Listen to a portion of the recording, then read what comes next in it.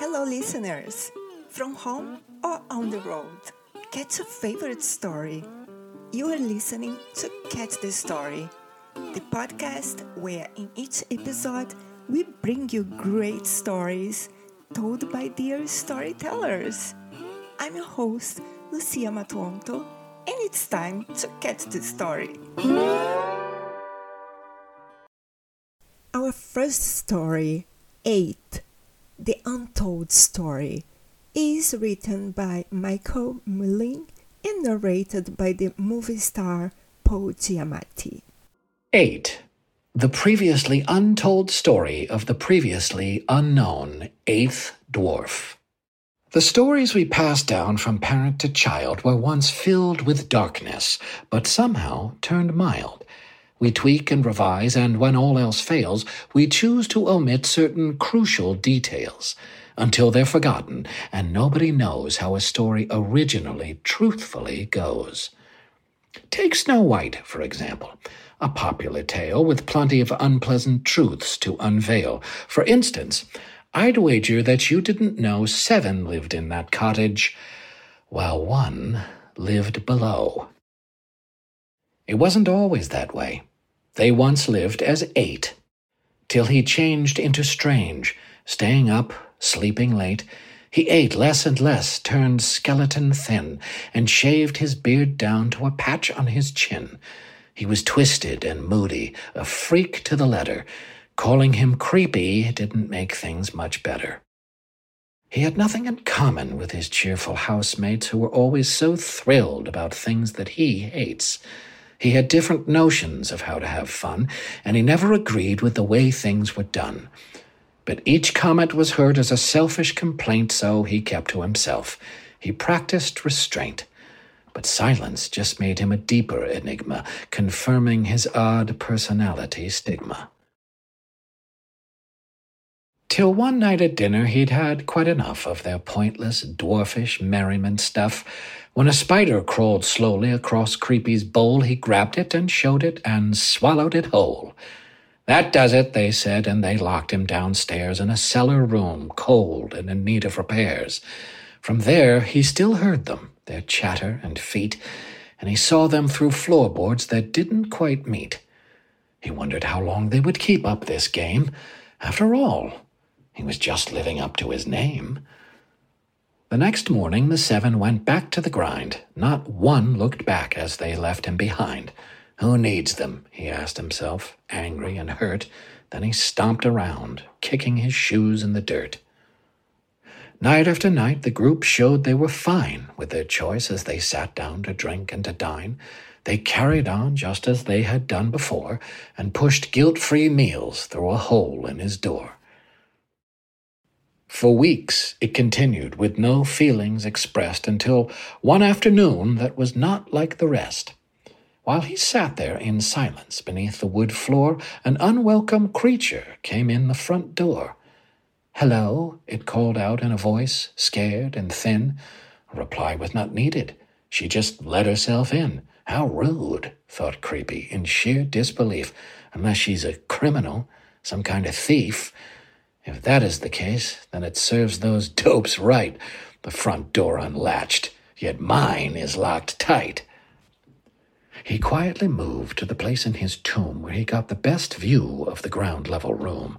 She walked overhead, and he opened his jaw, surprised and transfixed by the sight that he saw.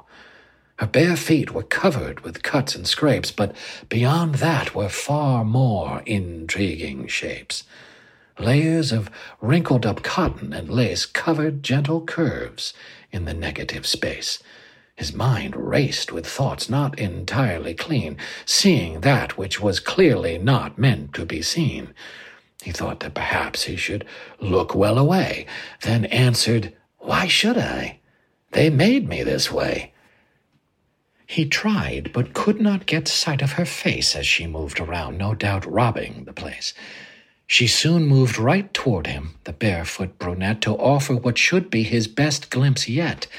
He readied himself and looked to the sky, but all he got was a cascade of dirt in his eye. Some other sound followed her steps in that room. A scraping? No. Sweeping. She was using a broom? He wouldn't have believed it if he hadn't seen it. She broke into their house to do nothing but clean it. When he found he could once again see straight and blink, he heard water and dishes. She was filling the sink. And when hit by the smell of a slow-cooking meal, he thought to himself, "Is this lady for real?" Soon after was silence. There was something amiss. When the others got home, they'd think he did all this. They'd think he felt sorry and was making amends. But he had no such plans for his 7 ex-friends. Come home they did, and they oohed and they awed at their lame little home with the tidy facade. He then heard the creak of each wobbly stair, and a girl shriek confirmed that the maid was still there.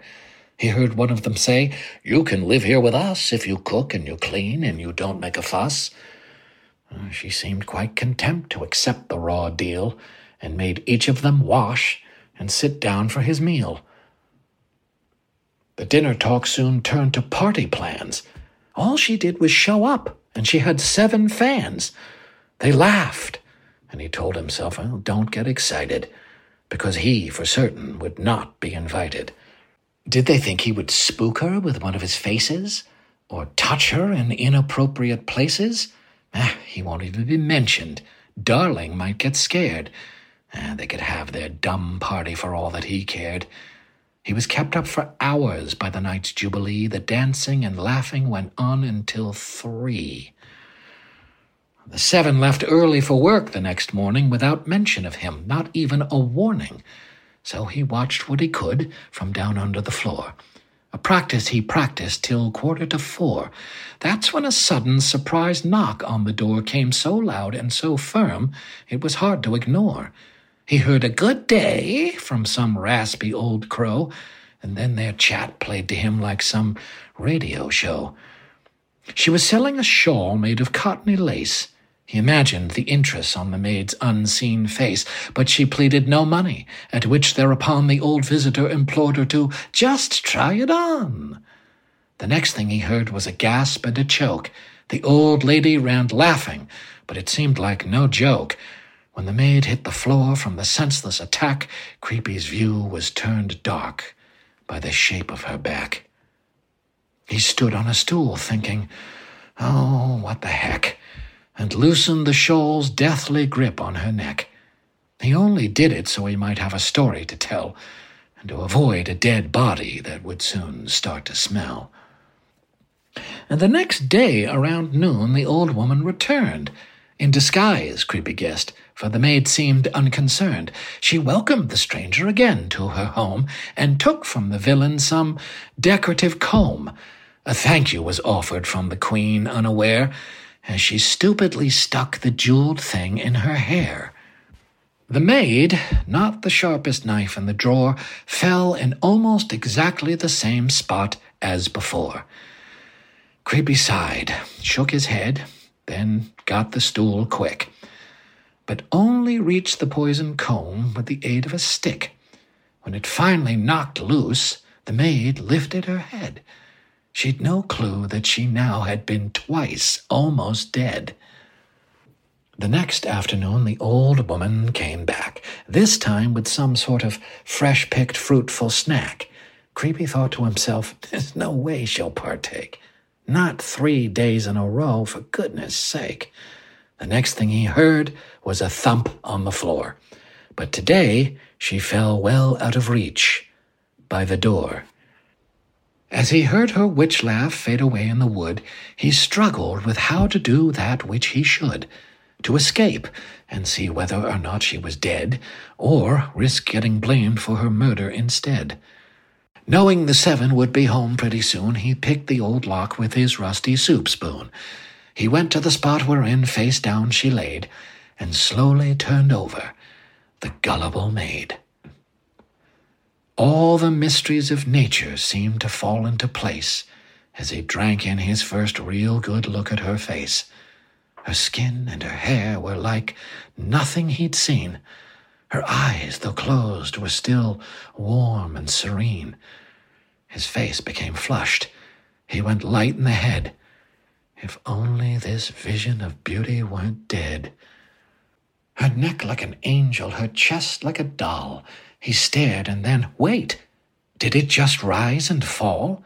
Breathing, he thought. Could his luck be that good? But her coma was sure to be misunderstood. He needed to wake her, but he didn't know how.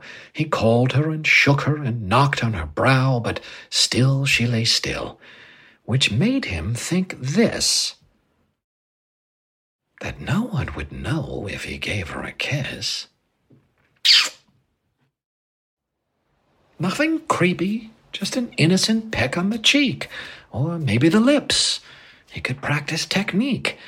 His mind raced with pre-guilt and worry and doubt. It was wrong to touch lips with a woman passed out. He struggled but did it, just as quick and as kind as he could before changing his little dwarf mind. His heart then erupted with joy and with bliss. His whole outlook was changed by his one-sided kiss. It got better. He saw that his kiss had some power. It was to her eyelids like light to a flower. They opened. She sat up, returned to full life. He asked her right then and there, "Please be my wife?" As she opened her perfect red lips to reply, he saw a new life in his mind's inner eye. Together with her, all was happy and good. They lived in a cottage in some other wood. She was set now to speak. His whole body went weak, but the sound she sent forth was a horrified shriek. Along with her answer, she made perfectly clear her discomfort at even having him near. The whole thing was unfair. He only came to her aid. What on earth did he see in this dim-witted maid? He told her she'd fainted. Perhaps she was sick. She needed her strength. Here's an apple. Bite quick. He was halfway back to the cellar door when he heard the soft thud of her hitting the floor. All through the night, while the 7 cried, he refused to look up from his room down inside. They never confronted him, never asked what or why. They just made arrangements and continued to cry. He watched them all kneel in their sniffling group sob by the see-through glass coffin, and they called him macabre. Wasn't he just as special and different as she? Just not different in a way that they cared to see. He vowed that because of their judgmental ways, he would stay in that cellar for the rest of his days. But resurface he did just one time more, in the cover of night with a tool for his chore. He approached her and thought, how pathetic she seems. No doubt her own vanity painting her dreams. With confidence and skill, he moved toward her head, knowing they all thought she was already dead. With his drill, he bored several small holes in the glass, spaced evenly and hidden down low by the grass. That should do it, he said, pretending not to care. She gets everything else. Why deny her her air? Some well-to-do guy arrived after that night. He kissed her, then claimed her, as if by some right. It seemed a strange kiss was not creepy this time. If the kisser's attractive, it's not seen as a crime. Creepy scoffed as he watched them ride happily away. Whatever. Who needs her, was all he would say. If not for his drill, that guy would have kissed death. You're welcome, he commented, under his breath. The end.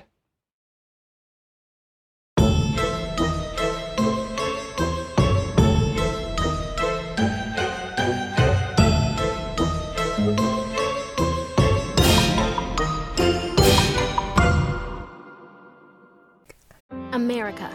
We are endowed by our Creator with certain unalienable rights: life, liberty, and the pursuit of happiness. At Grand Canyon University, we believe in equal opportunity, and the American dream starts with purpose. To serve others in ways that promote human flourishing and create a ripple effect of transformation for generations to come. Find your purpose at Grand Canyon University. Private, Christian, affordable. Visit gcu.edu. Michael got inspired after an unexpected meeting with Tim Burton. Besides writing, Michael also deals in vintage collectibles. Next, we have Debra Yates, author of Women of Many Names. The book is about her 70th great-grandmother, Nancy Ward, a significant figure in Native American history. OCO! I'm Debra S. Yates, author of a novel called Woman of Many Names. It was written about my seventh great-grandmother, Nanyehi, who's also known as Nancy Ward. I am also a Cherokee citizen. OCO is the greeting that the Cherokee use when we need each other. We are a proud people that have managed to survive for thousands of years in a country that hasn't appreciated our presence. Anoyuwea, the water people, is what we call ourselves, not Cherokee. Nancy Ward led her people for over 60 years and died at the approximate age of 82 years old in 1822. At the age of 18, she went to war in what was called the Battle of Tallawah, which is near present-day Ball Ground, Georgia. The battle was led against the Creek Indians after they intruded upon our hunting grounds, depleting our food supply. She accompanied my seventh great-grandfather, Kingfisher, as well as the war chief Oconostoa, and also the well-known and renowned Dragging Canoe, who was her cousin. She fought side by side with Kingfisher, chewing his bullets to soften them. During the battle, he was felled by a Creek warrior. After his death, a retreat was called. However, in her anger, she took Kingfisher's rifle, which we call Muscawana, and screamed a war cry. The first person she killed was the warrior who killed her beloved husband. Hearing and seeing Nanyehi, the other Cherokee warriors abandoned their retreat and followed her back to the battle. That was a red path to war that taught Nanyehi many things. The most important lesson she learned was that peace comes with a high price, but war has a much higher price to pay. After this war, she was elevated to Gegeyu. Gegeyu means beloved woman. My grandmother was approximately 3 months pregnant when she led this battle with her son, Little Fellow, who grew to become another renowned warrior called Five Killer. Being a born leader, she had many heavy decisions she would have to make over her lifetime. She knew and worked with many great American heroes and legends. According to my family stories that have been passed down for many hundreds of years through the oral tradition, some of those renowned people were Thomas Jefferson, George Washington, Benjamin Franklin, General Sevier, and my personal favorite, Daniel Boone. At one time in history, there was a letter written from General Sevier to the current president, Thomas Jefferson. In this letter, General Sevier wanted to know what he should do with his captive, Nancy Ward. Upon receipt of this letter, Thomas Jefferson immediately wrote back and told General Sevier to ask Nancy Ward what should be done with her and to follow her directions. So, see, sometimes a prisoner isn't always the best thing to have. And in that case, Nancy won over and was allowed to leave, and that's when she returned to her new home in Benton, Tennessee, at the Woman Killer Ford, which was an inn that she ran on the Ocoee River. It was also a mill. Her family included the peace chief out of Kula, who was a very renowned negotiator of his day. The war chief Oconostoa was also her uncle. And of course, Chickamauga Cherokee warrior chief Dragging Canoe that ran a lot of the overhill country villages. She negotiated Kentucky for sale with the infamous Daniel Boone, who she loved, adored, and respected highly. She lived in the village of Chota along the Little Tennessee River. There, all were safe in Chota, which was a city of refuge. She lived there for many decades, running that village. All who entered there were safe from harm. This was the village that she ran. Inside the border, many people of all races lived free. All had tasks that held importance, from the youngest to the oldest, performing tasks that benefited the village and all the people who lived there. We had a sophisticated trade route that traversed the entire Americas. These traders brought herbs and different stones and tradable goods. The traders had a language that they used. It was called the trader language, which they used to communicate with each other. We spoke in high, low, and ancient tones of the Cherokee language. We lived in cabins in the winter that were dug out into the ground for warmth. In the summers, we lived in open-sided huts. Nancy Ward fought for peace most of her lifetime. The settlers called her Nancy Ward, princess, prophetess of the Cherokee Nation, and there were some that called her a traitor to her people. As her family included at least 2 war chiefs, I beg to differ she was a traitor. She worked tirelessly to retain our lands in Tennessee and Georgia. Her cry was peace for all men's sons, as to live together in peace was the only way forward. This was not to be, no matter how hard the Native American Indians tried to assimilate to the ways of the white people. Nanhi was a prophetess, and she foretold the Trail of Tears. She said, "I see my people walking in a line with tears streaming down their face." My family is one of the largest of the Cherokee families surviving because of her prophecy. Many of the family left voluntarily and removed ourselves to the Western Territories, Indian Territories. I would ask you to please read the novel Woman of Many Names to learn more about my courageous grandmother. Some of her descendants are Becky Hobbs, famous country western singer of the 70s and 80s, as well as the author of a play, Nanhi, which is about our grandmother.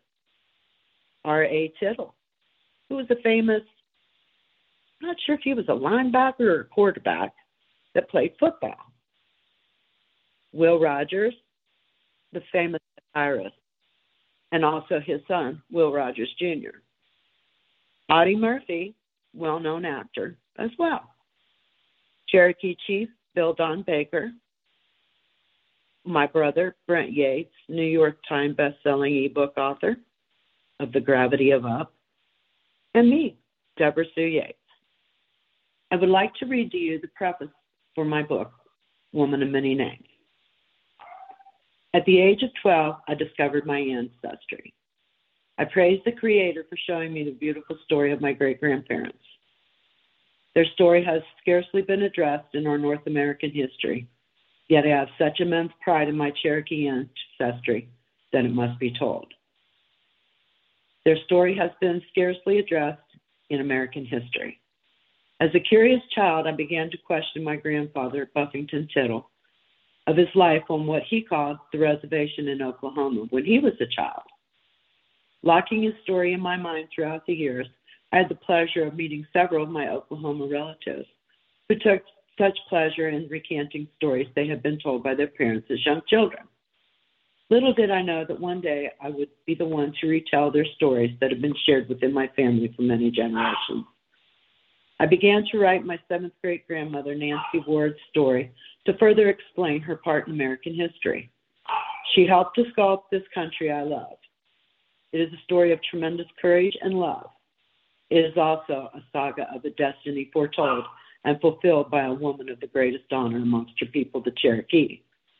This is the legend of a woman who wanted to keep her people and children safe in a war that was changing with a speed that could not be controlled. Undeniable forces came together through this era of history. North America was being invaded by countries from all over the world, monarchies and dioceses thirsty to seek possessions and treasures of the new fertile land. With these forces come the demise and destruction of many indigenous people of America. Great women of American history walked the lands during Nanyehi's lifetime, many of whom she encountered personally and others she knew through the power of negotiation. She knew of infamous men we could only know from history, lessons like George Washington, Thomas Jefferson, and Daniel Boone.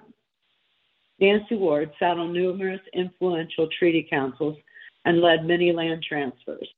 She worked tirelessly to ensure that her children, grandchildren, and those who followed this ancestry would have a place to call home in today's society. As I tell the story of a girl born as Wild Rose, the woman who was declared by the U.S. government as the last princess and prophetess of the Cherokee Nation, my hope is that more people to understand and appreciate this marvelous woman's place in history. Though she was a great warrior and led her people to great victories over those who would destroy her and her children, my seventh great-grandmother is remembered as a great peacemaker in her culture. She was a woman who risked the wrath of her own people to protect them from invaders and each other. Nanyehi had the ability as a medicine woman to heal, to glimpse into the future and make decisions that would affect her as well as the invaders of her land. Many generations of settlers of this wild and dangerous country owe their very lives to this miraculous woman. Those are the words of my seventh great-grandmother. Her words rang with simple yet all-encompassing truth that still ring true today. I have written this book that none of us forget where we came from and that we owe this land, the land that holds the blood of our ancestors. I hope you will read my book and know that it came from the heart, and I wrote it as correctly as I possibly could. I actually wrote this novel, not to be a novel, but just to be a history lesson for my nieces and nephews and all my little nieces and nephews that will come to be in this world. Upon doing that, I sent it to my girlfriend and asked her would she transpose my writings onto a computer disk for me, because I'm not that well versed in the computer. So after she was done writing all these words down that came to me from I don't know where, I'm not a writer, I just was writing down my family stories, and it just kind of took over a place in my heart that I've come to appreciate so highly. It's brought me so many friendships, and recognition for Nancy Ward is really all I'm after, not necessarily for myself, but for her. She was a great woman, and that's how it all started. I'm an accidental author. So, Sanator Gohani Wado, which means, till we meet again, goodbye. Nancy had ties to Daniel Boone and George Washington. She even saved Washington's life, and there are letters from her to him found in Thomas Jefferson's belongings. And that's all for today. We hope you enjoyed this episode. If you have a story that you want us to catch, submit it on our website at www.relatable-media.com. Thank you for listening, and whether you are at home or on the road, we hope you catch the story.